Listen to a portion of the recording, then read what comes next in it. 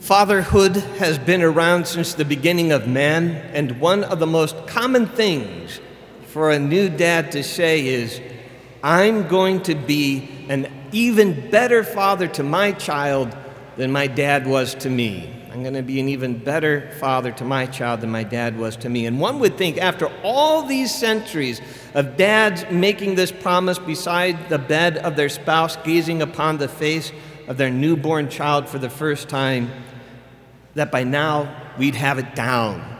Everything would be solved. I remember my dad saying that one of the things he asked my mom to promise him was when they were about to be married, was that if they ever had an argument, that they would not yell at each other where the kids could hear. I guess Grandma and Grandpa would have loud fights, and though most of the time things were great, when they fought, they really fought, and they fought loudly. And he said those were terrible nights. So I don't want that for our children.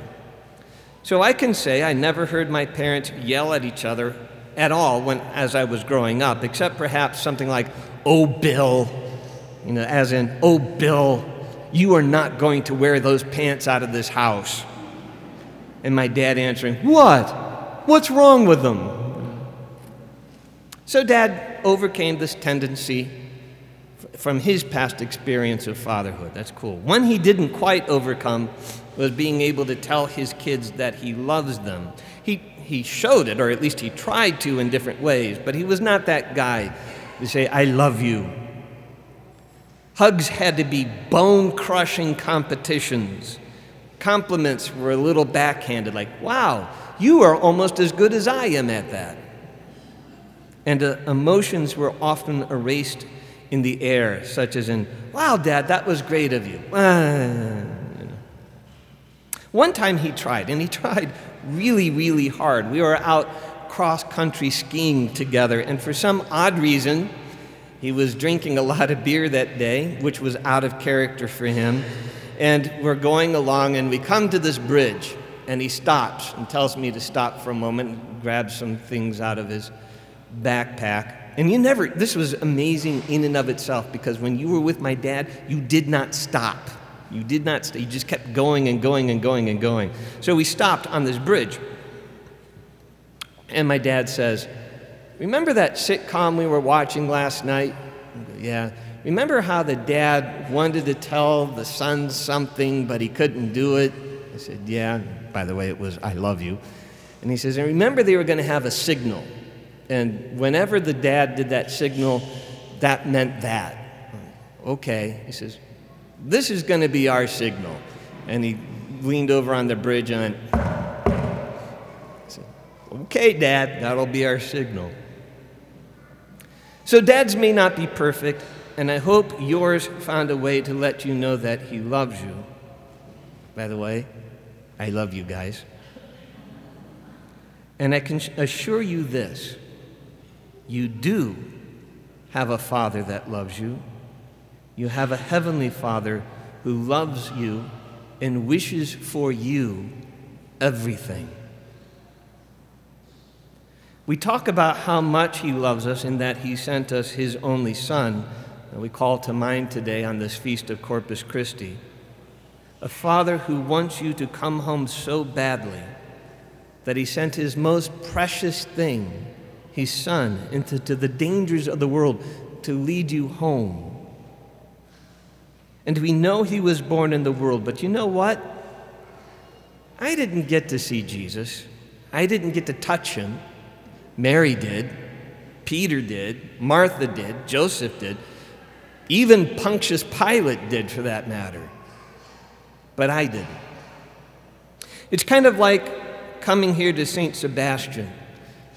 My mother would have loved this parish. This would have been like her ideal parish. It would have suited her perfectly.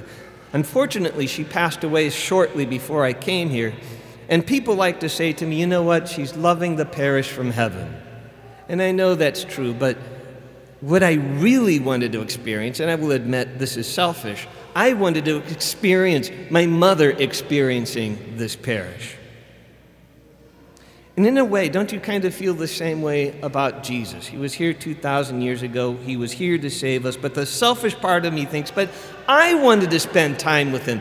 I wanted to sit at his feet and listen to him. And I wanted to touch him and be cured by him. And our Heavenly Father knows this. And Jesus is here with us today. Not in just like a nice thought like my mother is, but really and substantially. Look how he wishes to point this out today. Jesus said to the crowds, I am the living bread that came down from heaven. Whoever eats this bread will live forever, and the bread that I will give is my flesh for the life of the world. And after he says that, it says, the Jews quarreled among themselves, saying, how can this man give us his flesh to eat?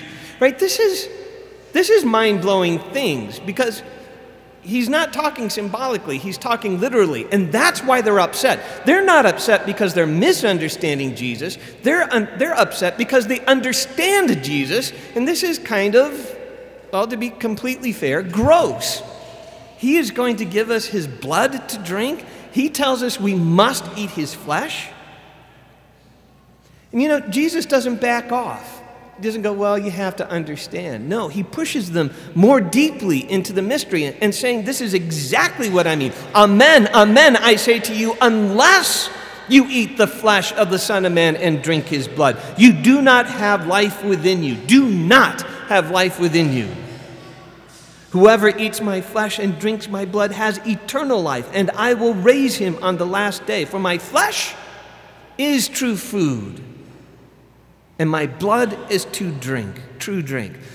This section in John 6, where we have the bread of life discourse, which this is only a small part of, there is no other teaching in all of Scripture that is so emphasized as my flesh is true food and my blood is to drink, and you must eat my body and you must drink my blood. There is no other teaching that is pointed out as hard as this. So he goes on, whoever eats my flesh and drinks my blood remains in me and I in him. Just as the living Father, our Father, sent me, and I have life because of the Father, so also the one who feeds on me will have life because of me. He's giving us the life that he gets from the Father. So this is the great gift we have of our Father, the gift of his Son, Jesus.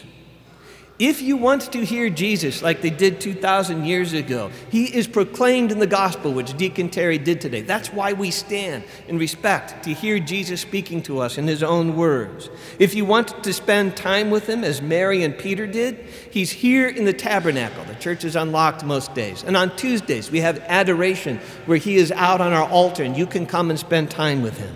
Do you want to touch him? Come to Mass. Receive him and bring him into your body and blood, soul and divinity. He will place himself completely vulnerably in your care. I think if we knew the full scope of what we are experiencing here today in Jesus, I don't know if we could handle this great mystery. So at this Mass, thank our Heavenly Father for the divine and loving gift of his Son. And also, as a nation, we call to mind our dads today as they strive to imitate the example of our Heavenly Father in their love of their sons and daughters. And so let us pray for our fathers, our father figures, our mentors, those who are still with us, and those who have gone before us. If you would join me in the name of the Father, and of the Son, and of the Holy Spirit. God, our Father, you govern and protect your people and shepherd them with a father's love. You place a father in a family as a sign of your love, care, and constant protection.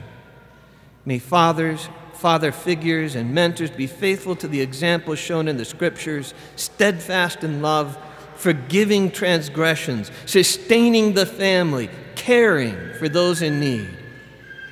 Give your wisdom to them that they too may encourage and guide. Keep them healthy so that they may support a family. Guide every father with the spirit of your love, that they may grow in holiness and draw their family ever close to you, those who are with us and those who have passed. We make this prayer on the feast of Corpus Christi, the day on which you, Father, gave us the perfect gift of your Son, Jesus Christ our Lord. In the name of the Father, and of the Son, and of the Holy Spirit. Amen.